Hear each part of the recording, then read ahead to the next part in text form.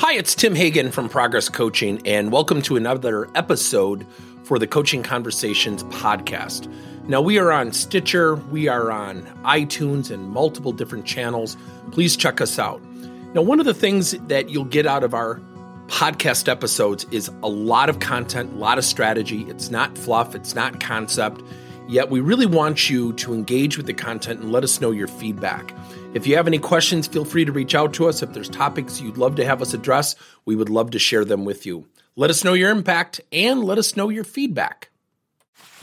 I did a podcast and an article a little while ago about how we need to interview employees when they come into the company.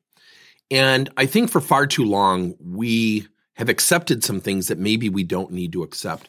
And I heard a speaker years ago use this statement, and it's one of the best things I've ever heard. He said, you permit what you don't prevent. And I'll never forget that. I was at the ATD conference in San Diego, albeit years ago, and I'll never forget that comment. What you don't prevent, you permit.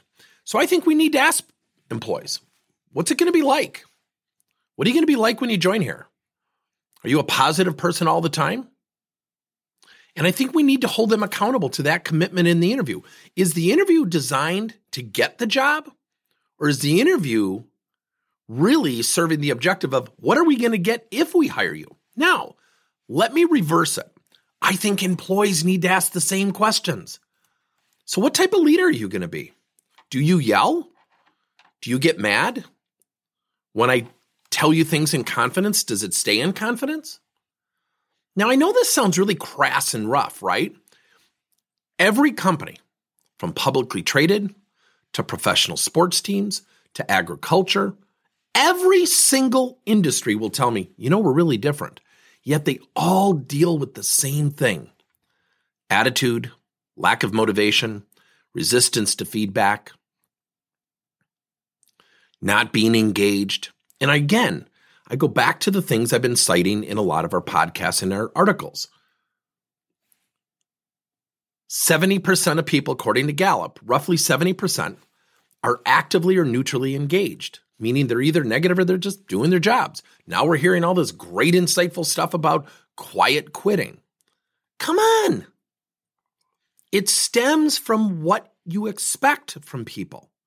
If somebody in an interview says, yeah, I'm really, really upbeat and professional and thoughtful all the time, and within 2 weeks they're at the water cooler complaining about their boss, we need to look at that person and say, hold on a second, you just made a commitment in the interview. Employees have the same right to ask, what's the culture like?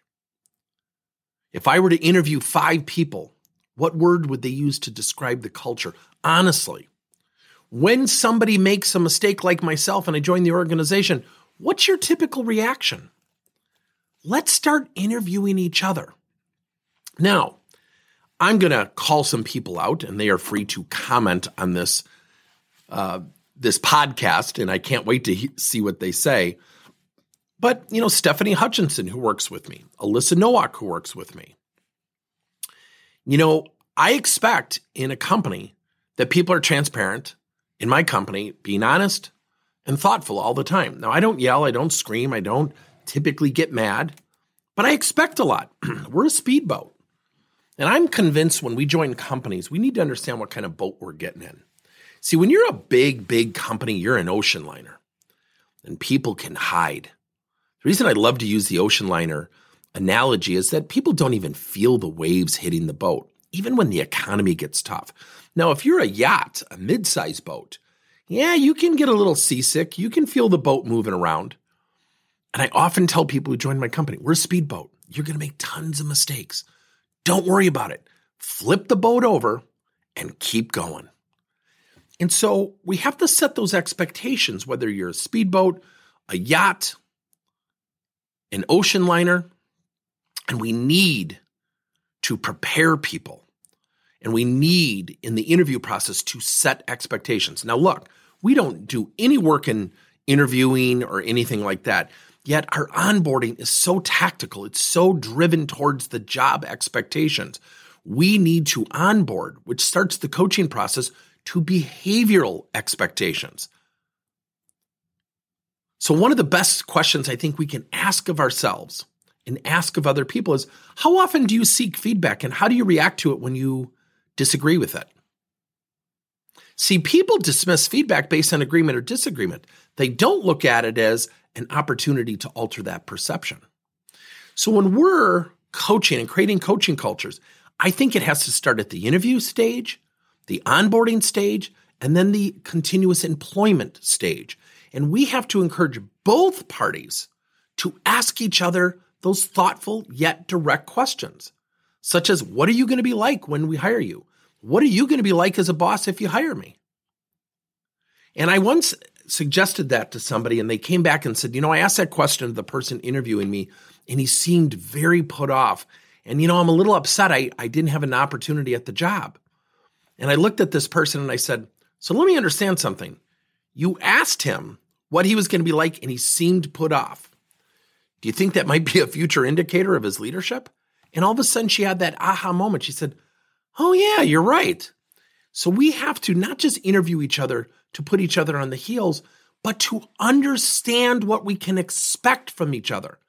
Look, there isn't a job description in the world that says, please complain, please bitch and moan about things, and please undermine people. Please, for Pete's sake, if you have an opinion about upper level management, make sure you find the local water cooler and complain as much as you possibly can.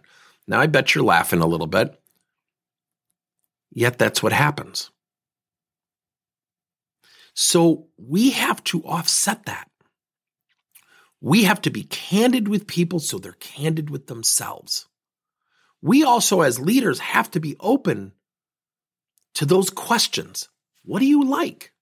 Now, when someone asks me, and rarely does anyone ever ask me, but Stephanie Hutchinson, when she joined our company, she said, I'm working with other coaches. What's it like with you? I said, I joke around a lot. We're not in a stressful business. No one's calling me with a medical emergency. No one's calling me with our file server went down. We're in the business of helping people. It's a great business. We're devoted to our clients, but we don't have emergencies per se. And I'll never forget that. And she goes, oh, wow, that's a great way of looking at it. And we've worked really well together. So again, you cannot inspect what you don't expect. What you don't prevent, you permit. Make sure that you're strategic, asking good coaching questions at the interview stage, the onboarding stage, and the continuous workplace stage. Thank you for listening to another episode of Coaching Conversations by Tim Hagen and Progress Coaching. Now, our company is always coming out with new and innovative solutions to help leaders coach their employees. And recently, we just created a new service called Coach to You, where leaders can pick and choose topics and assign 7 to 21-day programs for employees to learn and, more importantly, apply actions and then reflect and share what they're going to do going forward as a result of the learning. It's called Coach to You. We're literally bringing coaching to your employees. If you're intrigued, we'll have a link in each one of our episodes where you can get more information. And again, thank you so much for listening to another episode.